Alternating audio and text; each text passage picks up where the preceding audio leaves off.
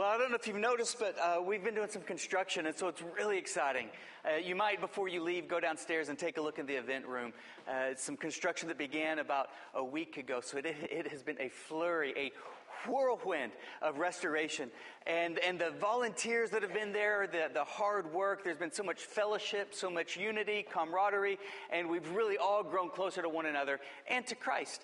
And we're going to christen our event room in a couple of weeks for a vision night. So be looking out for the exact night and hour of that dinner that we'll be having downstairs. It's going to be awesome. And this vision night is going to resuscitate our souls. I think it's going to awaken us to our purpose, to our calling as followers of Jesus Christ. Amen. And as a church. You know, upstairs in our prayer room, we were praying, and the Lord just put on my heart as we were praying that each individual follower of Jesus Christ would be set ablaze, consumed by the Holy Spirit, and as a result, we as a church would be a bonfire of hope. A bonfire that cannot be contained, that kind of spreads and is out of control, and then it becomes a wildfire and consumes our community with faith, hope, love, the knowledge of Christ's love, passion for Christ. So be looking out for that night for our vision banquet coming up here in a couple of weeks. It's good to see you guys. If you have your Bibles, and I hope you do, open it with me to the book of Genesis. And we're going to continue our series on the life of Joseph. What a story this has been. And this morning's sermon is entitled The Next Chapter. Everybody say the next chapter. You have a next chapter in your life. And really the source of Joseph's stamina, perseverance, endurance, the grittiness, the tenacity in his faith is that he had a next chapter faith. He didn't look at the chapter that he was in and say, this is it. This is the last chapter of my life. He understood at every season of his life there was yet another chapter. Without a doubt, the most horrible phone call I've ever received in my life, the worst news I've ever received, is when I got a phone call from my good buddy Luke Gilcrease, who's on vacation right now with his family, and said that our close friend took his life the night before. I mean, I immediately started grieving and trying to wrap my mind around it. My dear friend, one of the greatest encouragers I've ever had in my life, came into a season of his life where he thought that was the final chapter. He lost this next chapter perspective. And so let's begin with Genesis chapter 40, verse 23. We're going to look at Genesis 40, we're going to look at Genesis 41, but let's look at our text verse, Genesis chapter 40, verse 23, and we read, "Yet the chief cupbearer did not remember Joseph, but forgot him," as it goes for our hero, Joseph. He continually gets forgotten. What a discouraging statement. For most people, but not for Joseph, because Joseph understood that no matter what season he was in, no matter what chapter he was in, it was not the final season, it was not the final chapter, there was a next chapter. And whatever season he was in, even if it didn't feel good, even if it caused some people to look at him and scoff and say, "Where is your God?" he knew that there was a next chapter that would reveal God's glory in his life and reveal God's love to a lost and dying world and reveal God's power to draw people closer to God. And I pray that you have a next chapter faith. Well, how did we get to this point? Genesis chapter 40, verse 23. "Yet the chief cupbearer did not remember Joseph, but forgot him."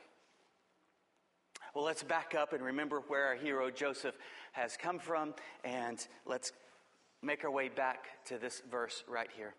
But let me pray. Father, I pray in Jesus' name that all of our faith would be emboldened, that we would acquire in our perspective this morning a grit, a determination, so that none of us would be complainers, none of us would be whiners, none of us would throw a pity party. None of us would ever view ourselves in the final season or the final chapter, but we would always have strength, always have joy, always have hope, because we have a next chapter faith. In Jesus' name, amen. So if you remember, Joseph was hated for no other reason than God put a dream in his heart. So his brothers despised him because he was the dad's favorite and he had a calling upon him. So they threw him in a pit. They were conspiring to kill him. They decided to sell him as a slave. And then we came to the end of Genesis chapter 37. I mean, from dreaming big for God and being obedient to share with others what God has put in your heart, landed Joseph in a pit where he was despised and sold as a slave. And a lot of people would say, what's the point? I'm following Jesus. What's the point of this? Where is it getting me? But this is what Jesus said would happen. If we follow him, then we will be a target. We have an enemy. We should really be concerned if we don't have enemies, if we don't have a faith that causes people to make us their target. Because Jesus said, if you follow me, they're going to treat you the way they treated me. Look how they treated me. Don't be surprised by it. We're in a spiritual battle. And so we enter into Genesis chapter 39. And you see that Joseph was sold as a slave. He was on the auction block. And they sold him, and he was purchased by a leader of the Egyptian government named Potiphar. And there in Potiphar's court, Joseph began to ascend the ranks. And Potiphar had such confidence in Joseph's leadership, his administrative ability, his wisdom and discernment, that the only thing Joseph concerned himself with was what he was going to eat for his next meal. That's what the text says. Can you imagine? He didn't have to worry about this conflict. He didn't have to worry about accounts payables, accounts receivables, this project, this goal, this deadline. He entrusted everything to Joseph, and all he had to worry about is if he was going to order from Papa John's or Pizza Hut. That was his biggest concern. And so you think that things are looking up for Joseph, but then we read that Joseph was handsome and of good form, and then Potiphar's wife begins seducing Joseph. Day after day after day, but Joseph has integrity, and what this results in is his Potiphar's wife yelling rape as Joseph ran away and said, "Get away from me, woman." And she clung to his cloak and she said, "Rape, I have the cloak to prove it." And because of Joseph's integrity, we finish Genesis chapter 39 with Joseph being thrown in prison. Again, what's the point? What's the point of following God? What's the point of praying? What's the point of having character? What's the point of being faithful? If all it results in is people despising us, of people rejecting us, what's the point of having faith? If all it results in is people slandering us, and then we wind up in a worse situation than before? And now we enter into Genesis chapter 40. So now Joseph is in prison, falsely accused. And there in prison, once again, you just can't keep a good man down. Joseph's gifts begin surfacing. His leadership begins arising. His administrative skills begin to rise and surface. And then the master of the prison entrusts, just like Potiphar did, everything under Joseph's command. And then Joseph is running the whole prison. So it looks like things are looking up, but it's just a dungeon, right? So who really cares? And he's dreaming about home. He wishes he was at home. And a lot of people would look back and reflect upon their life and say, why bother dreaming for God if it's going to end up like this? Why bother having character and integrity if it's going to get me here? And yet God has his favor on him, and he begins to have favor and rise in the ranks of the prison, albeit a dungeon. And so let's pick up in Genesis chapter 40, verse 1. Sometime after this, the cupbearer and his baker committed an offense against the Lord of the king of Egypt. We're talking about the Pharaoh. We're talking about, this is the ancient equivalent of the United States. This is the mega power of the day. The most powerful man in the entire world is the king of Egypt, the Pharaoh. And two people in Pharaoh's court get thrown into the prison, the very prison that Joseph began rising in the ranks, and the very prison that Joseph had favor and is now the overseer. Now, who is this baker and who is this cupbearer? Or some of your translations might say butler. It's not a butler like he didn't go into prison wearing a bow tie and a black suit or anything like that and white gloves. He's a cupbearer like Nehemiah was the cupbearer and the baker. So these two guys were in charge of Pharaoh's food, what Pharaoh ate, and what Pharaoh drank. And now they're in prison. It's a government prison. The text doesn't say what their offense was, but we can only speculate and surmise that because of their position, there was evidently a plot to assassinate the Pharaoh. And the way leaders were often assassinated in this day was by poisoning their food or their drink. And thus the cupbearer and thus the baker would taste the food and they would drink the drinks before they would give them to the Pharaoh. And if they died, then the Pharaoh wouldn't eat the food and drink the drink. So we can only assume that there was a plot to assassinate him through his food or through his drink. But they didn't know where this plot came from. They didn't know the source of the plot. So they threw both the cupbearer and the baker into prison. Verse 3. And he put them in custody in the house of the captain of the guard in the prison where Joseph was confined. Verse 4. The captain of the guard appointed Joseph to be with them, and he attended them. They continued for some time in custody. And now our plot thickens. And one night, they both dreamed, the cupbearer and the baker of the king of Egypt, who were confined in the prison. Each his own dream. And if you remember, Joseph, he has a past with dreams. He's a dreamer. And each dreamed, each had their own dream. Each dream had its own interpretation. Verse 6, when Joseph came to them in the morning, he saw that they were troubled. So he asked Pharaoh's officers who were with him in custody in his master's house. And he said, why are you downcast today? And they said to him, we've had dreams, and there's no one to interpret them. And Joseph said, don't interpretations belong to God? Please tell them to me. And I think this tells us a lot about Joseph's character right here.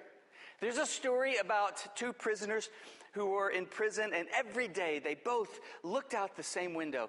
And at the end of 10 years, one was so grieved that he just died of depression, and the other had so much joy and hope. And yet, they each looked out the same window every single day. But the difference was, when one looked out the window, all he saw was bars. But when the other looked out the window, all he saw was stars. And in the same way, we have Joseph, the cupbearer, and the butler. Two of them are downcast. All they can see is bars.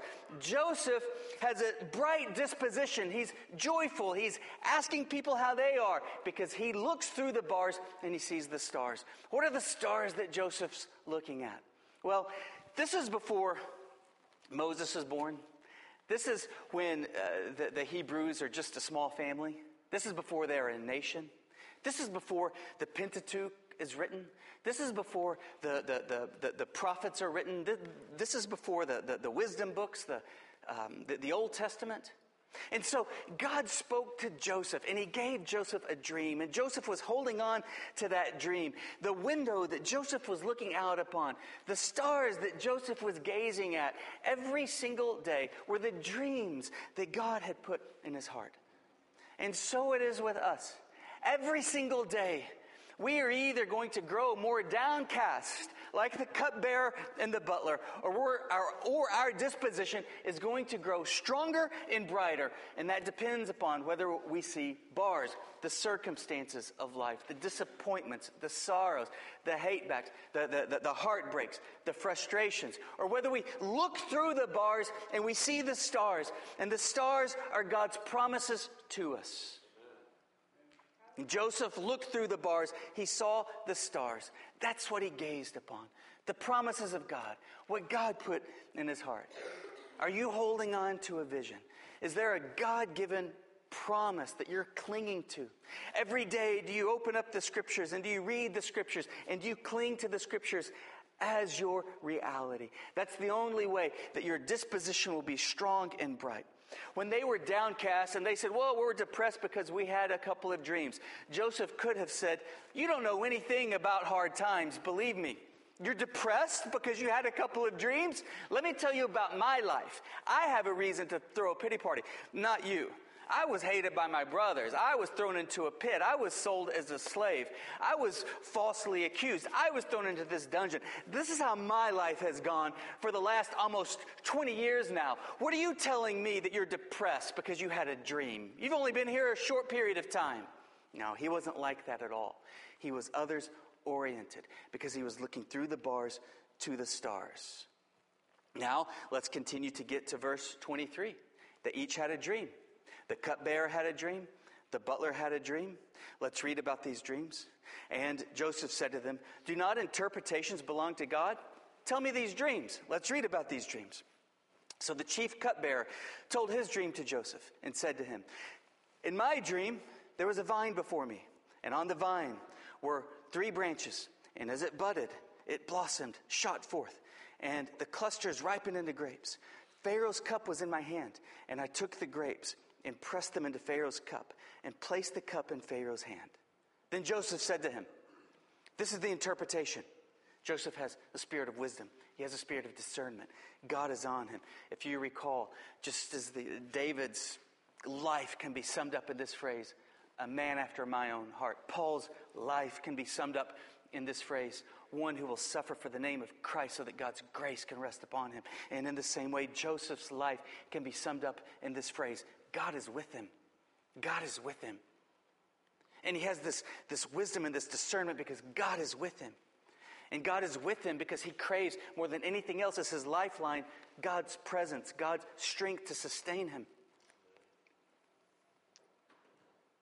I was in a library, walking through an aisle, history books, military strategy books, business books, books written by CEOs, books of poetry. And they were old books. I just breathed in deep because I love the smell of books. I love books. And I wished I could read them all on my lunch break. But I can't do that. Sometimes I think I wish I could just push pause on time and read a whole library of books. But I can't do that. So sometimes I think I wish that, like in the Matrix, books could just be downloaded into my mind. But I can't do that. And I thought, I wish I could read all of these books and acquire the knowledge in this entire library. But you know what I realized in that very moment? And this was a core conviction in Joseph's life. One touch from the Holy Spirit is worth more than all the knowledge and all the libraries and the history of the world. One touch from the Holy Spirit, one moment in the presence of God will do more to strengthen you, restore you, resuscitate you, direct you, guide you. What we all need more than anything else, whatever you think that you came in here needing in order to be happy, is trivial. What you need more than anything else is a touch from the presence of God, a moment in His Spirit. And a moment in His Spirit does more than 12 steps can ever do, although 12 steps are great. A moment in His presence, a touch by His Spirit to renew you, to see His face, to experience pure love, to know that His hand is with you and His power is upon you and His providential care is working all things out for your behalf is what you need more than anything else to leave this place with strength and joy. And this is what Joseph craved. This is what defined Joseph's life. The Spirit of God was upon him. And so, verse 12, Joseph said to him, this is the interpretation. The 3 branches are 3 days. In 3 days, Pharaoh will lift you up. He will lift up your head and restore you to your office, and you shall place Pharaoh's cup in his hand as formerly, when you were his cupbearer. And then verse 14, an important statement to our text. Only remember me when it's well with you, and please do me the kindness to mention me to Pharaoh and get me out of this house. For I was indeed stolen out of the land of the Hebrews, and here also I have done nothing that they should put me into the pit. And the cupbearer said, sure, man, yeah, absolutely. And he was encouraged. He went from being downcast to being encouraged. And then the chief baker, when he saw that the interpretation was favorable, he said, okay, good. I don't have to be depressed anymore. This guy's going to give me a good report. And he said, I also had a dream. And he shares the dream. There were 3 cake baskets on my head, and in the uppermost basket there were all sorts of baked foods for Pharaoh, but the birds were eating it out of the basket on my head. Verse 18. And Joseph answered and said, this is its interpretation. The 3 baskets are 3 days. In 3 days, Pharaoh will lift up your head from you.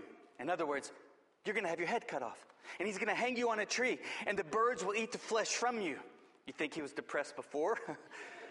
Verse 20. On the 3rd day, which was Pharaoh's birthday, he made a feast for all his servants, and he lifted up the head of the chief cupbearer and the head of the chief baker amongst his servants. He restored the chief cupbearer to his position, and he placed the cup in Pharaoh's hand. But he hanged the chief baker, just as Joseph interpreted to them. But remember what Joseph said. Joseph said, remember me. Remember that I'm in this dungeon. God's going to get you out of here. You're going to be in Pharaoh's court. And when you're there, tell him about this Hebrew that was thrown into a pit, that was sold as a slave, that was falsely accused, that rightly interpreted your dream. Tell him about me, and maybe he'll have favor on me. Just remember me. And the guy said, yeah, man, yeah. Verse 23, yet the chief cupbearer did not remember Joseph, but forgot him. How long did he forget him? Well, let's go into chapter 41, verse 1. After 2 whole years, 3 days went by. The cupbearer is out of there. He's in Pharaoh's court. Joseph has hope. He's encouraged by his circumstances.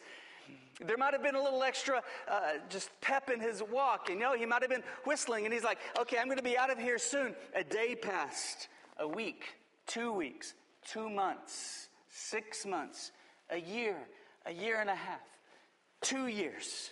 He was forgotten. And this is how Joseph's life has gone for the last 20 years. One trial after the next, one setback after the next, one seemingly false hope after the next, one disappointment after the next. But you want to know something? Joseph maintained his disposition. He was encouraged of heart. He didn't lose hope. Because Joseph had a next chapter faith.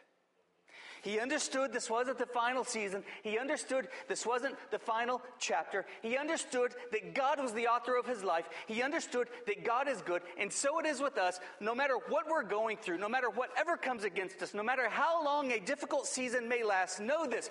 For the child of God, there is always a next chapter that will reveal his glory in our life and leave us all speechless in praising him.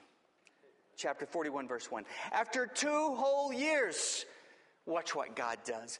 God gave Pharaoh a dream that he was standing in the Nile. And behold, there came up out of the Nile 7 cows, attractive and plump. You know, the kind of cows that just make you want to go eat a steak. And they fed in the in the reed grass. And behold, 7 other cows, ugly and thin, came up out of the Nile after them, and stood up by the other cows on the bank of the Nile. And the ugly, thin cows ate up the 7 attractive, plump cows. And Pharaoh awake, and he fell asleep and dreamed a second time. And behold, 7 ears of grain, plump and good, were growing on one stalk. And behold, after them sprouted up 7 ears, thin and blighted by the east wind. And the thin ears swallowed up the 7 plump, full ears. Pharaoh awoke. Behold, it was a dream. But he was distressed by it. Verse 8. So in the morning his spirit was troubled. And he sent and called for all the magicians of Egypt, all of its wise men. Pharaoh told them the dreams, but there was none who could interpret them to Pharaoh. But remember, there was a cupbearer who met Joseph 2 years ago. Verse 9. Then the chief cupbearer said to Pharaoh,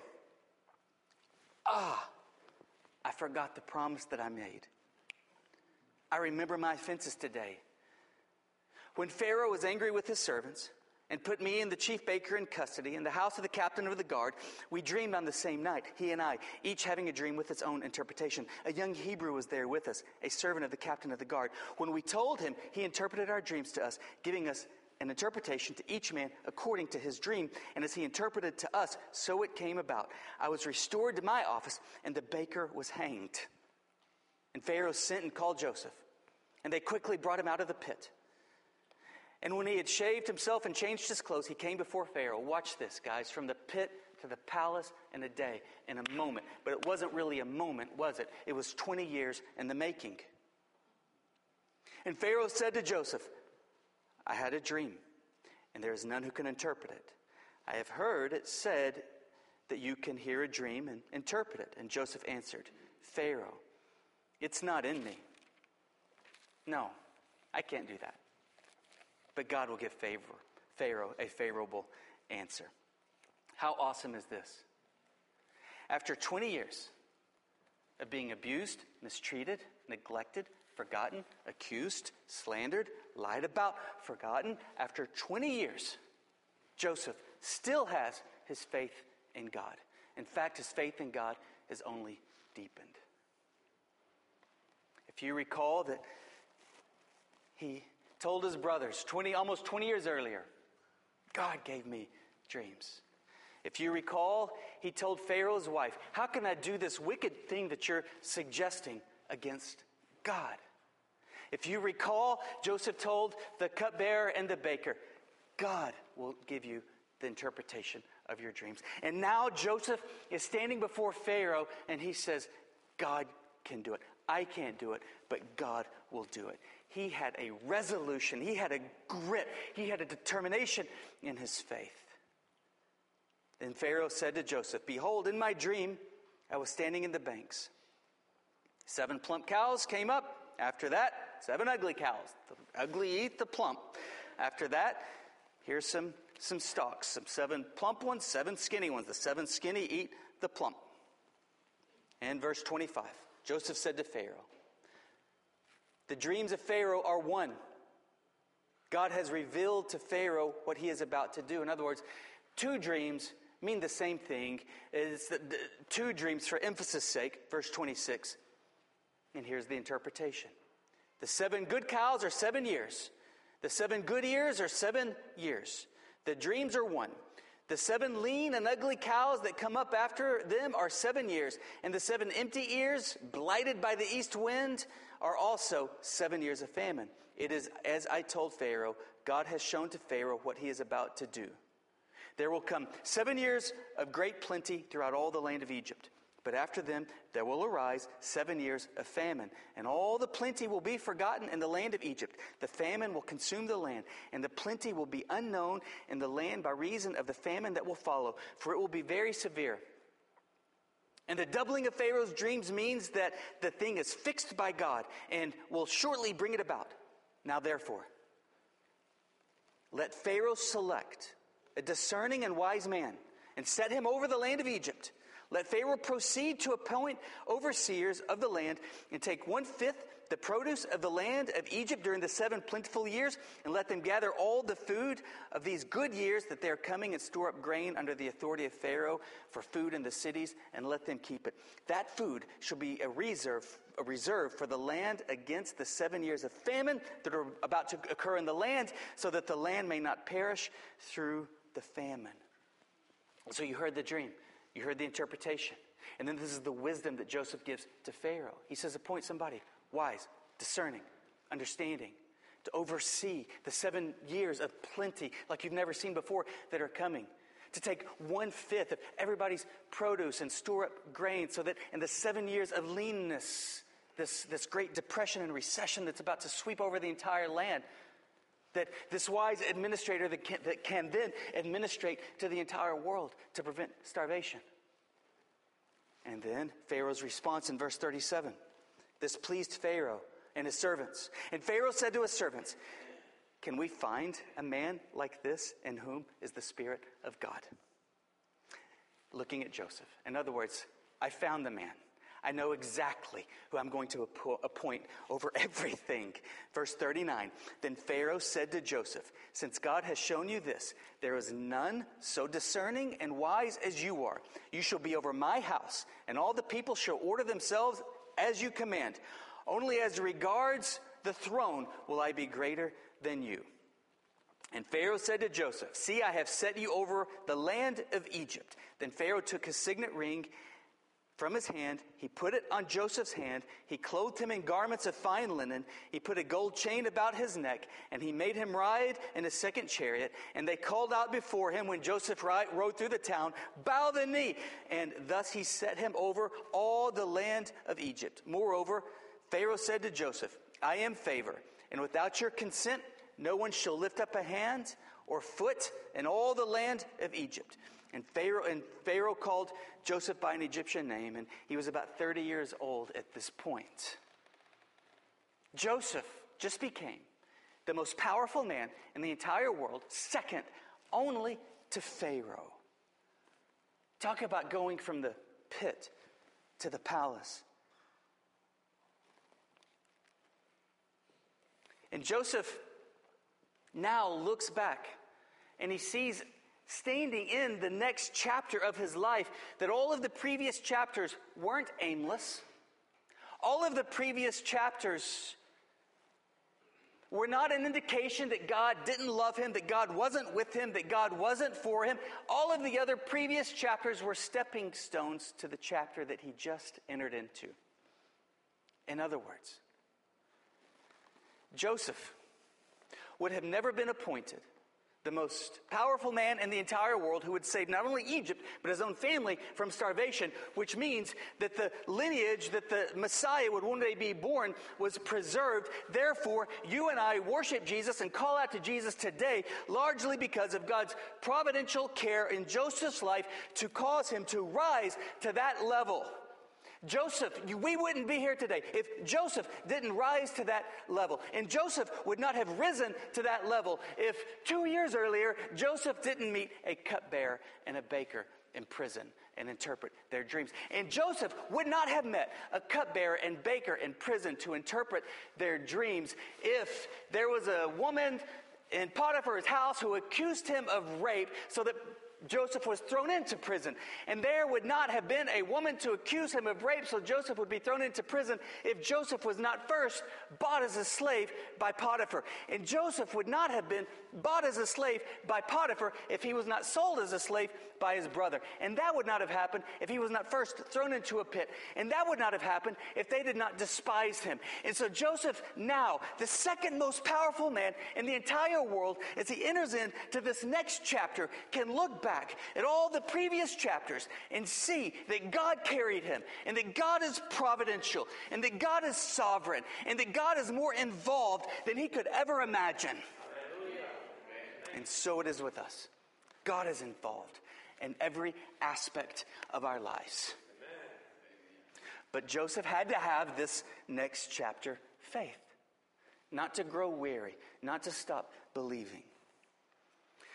So I just want to look at 3 ingredients of Joseph's next chapter of faith, and then we will close out. The first ingredient to Joseph's next chapter of faith is that Joseph knew no matter what season he was in, no matter what chapter he was in, his hands were being equipped. His hands were being equipped.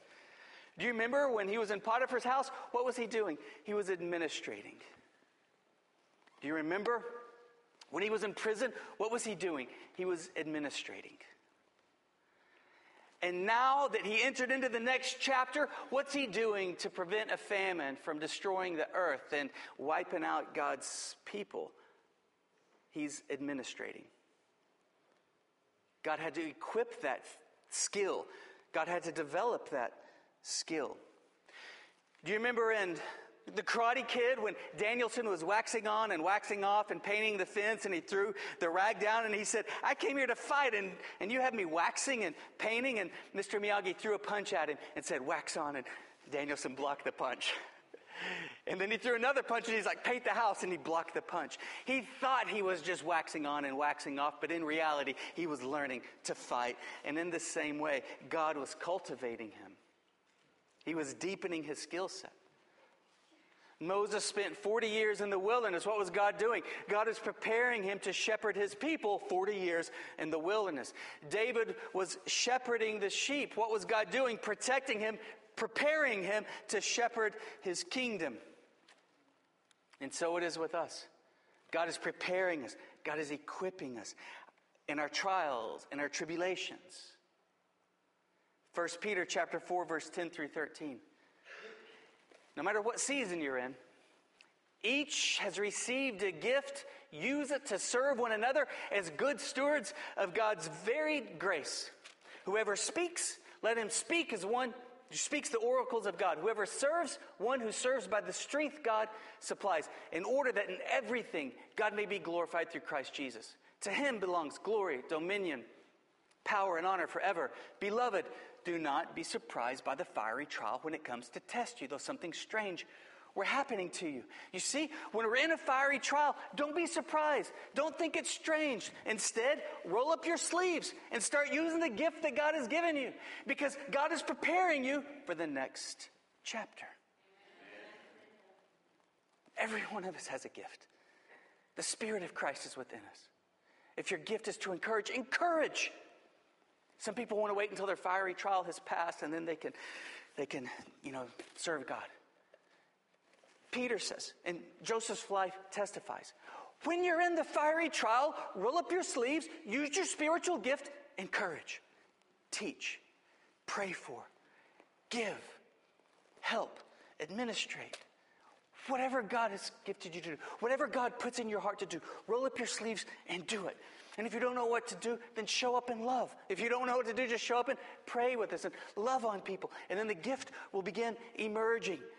And you'll see that the fiery trial is simply preparing you for the next chapter. And the reason Joseph made it to the next chapter is because he understood his hands were being equipped. He wasn't looking at the bars. He was looking at the stars. He was gazing upon God's promises. And he said, this fiery trial does not negate God's promises. It must be preparing me for God's promises. Second, not only were his hands being equipped, but his heart was being cultivated. And we're going to see that God is working in Joseph's life on many different levels. On many different levels. He's deepening his faith in God's sovereignty. He's equipping him for his calling. Joseph's also a guy with some really deep, understandable, and justified wounds in his heart. He doesn't know if his dad's still alive, or if his dad, which is almost the case, has died of grief, thinking that he's dead. I'm sure that there's nights he tries to fall asleep. Images of his brothers' faces come to mind. Some nights he's not perfect. He might have burned with anger. Some nights he might have thought, if I'm ever in a position where they're truly bowing down before me, I don't know what I'm going to do. And then he has to give it over to the Lord. He's got wounds. He's got hurts. And God is working in his life. He's preparing not only his skills for his calling, he's also preparing his heart for the grace and the maturity and the forgiveness and the love that we're going to see take place next week. And it's a really critical chapter. As we walk through the process that God took Joseph through to be able to forgive and love and be free and experience restoration. Joseph's hands were being equipped. His heart was being cultivated. Look at this indomitable spirit there in prison for almost 20 years of all of this suffering and setbacks and disappointments. He's others-oriented. He looks at them and says, why are you so downcast? What an awesome guy, isn't he? And the reason is because God is cultivating a heart of love. And thirdly, we know that his opportunity, and he knew that his opportunity was being created. And his opportunity looked like it was in a moment, like it was a flash of lightning. But we know that a flash of lightning doesn't just happen. There's a process that leads up to a flash of lightning. And we know that this moment of opportunity didn't just happen. There was a process that led up to this moment of opportunity. And Joseph understood. God's gifts and callings are irrevocable. If God called me once, I'm still called. If I was gifted once, I'm still gifted. If God put a promise on my heart, that promise remains. And these circumstances must be the orchestration by God's sovereign hand to create this opportunity. And so it is with us. Would you stand with me, please?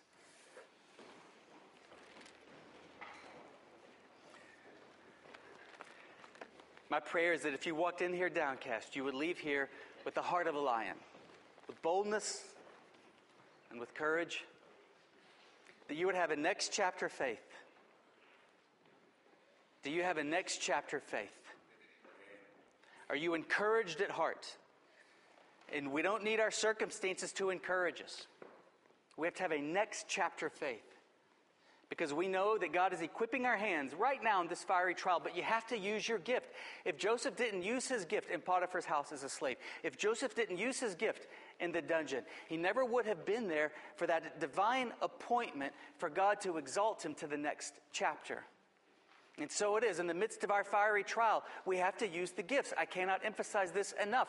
The body of Christ needs your gift. You need to use this gift. It is critical for you to enter into your next chapter one day. You have spiritual gifts. Use them. And as I said earlier, if you don't know what it is, show up and encourage. Show up and hug people. Show up and pray with people. And then your spiritual gifts will begin blossoming. Use your spiritual gift. And in the midst of this fiery trial, your heart is being cultivated. And God is giving you a Christ-like heart. He's giving you the capacity to forgive, to love people, to walk in freedom. Isn't this beautiful about Jesus? Jesus just isn't concerned about what we do for him. You know, if you stop showing up in the corporate world, then they'll cut you off quickly, right? They're concerned about your 40 hours. Jesus isn't simply concerned about what you do for him. He has great things in store for you, but it's for your joy as much as for his joy, as much as for the hope of the world, like a father and son playing catch. It's something that God does not only through you, but it's something that God does with you. But he's not just concerned about your gifts and what you do for him. He's concerned about your heart, loving and being free and forgiving and having a perspective of Christ-likeness. And no, your opportunity is being created. Right now, in the midst of this fiery trial, your opportunity is being created. I don't care what it looks like.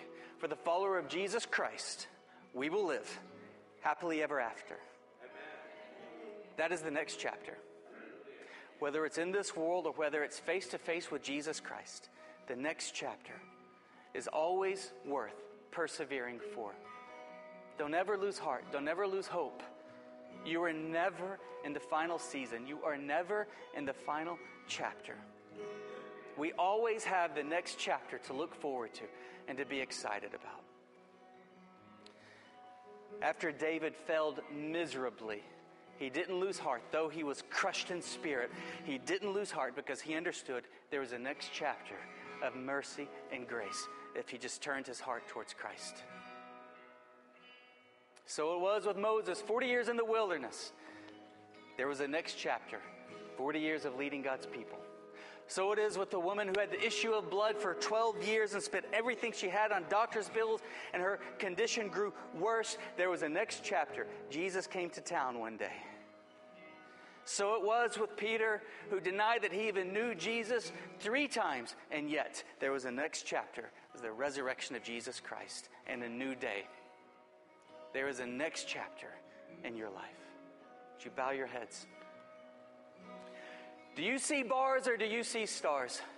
Have you been living with a final chapter or a next chapter faith? Perhaps you need to take advantage of this fiery trial Stop despising the very grounds where God is blessing you.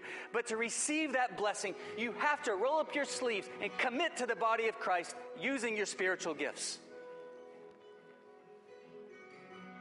Be encouraged that God cares more about your heart than what you do for Him. Through this fiery trial, He's at work giving you the heart of Christ, a heart of grace, a heart of forgiveness. And when you least expect it, you will behold that next chapter, and it's going to be worth it. And you'll look back at the slander, the betrayal, the heartache, the sorrow, the disappointment, the waiting, the longing, and you will see God wasn't absent. They were all stepping stones necessary for this next chapter.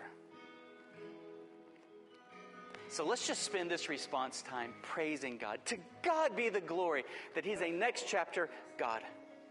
And I invite you to come down to the altar and perhaps say, God, forgive me because I've been living like this is the final chapter. Maybe that's not consistent with my theology, but that's certainly consistent with my disposition. And I'm sorry for that. And give me a strong heart, Lord, the heart of a lion, an indomitable spirit, in Jesus' name, to live with the next chapter, faith. And so let's respond.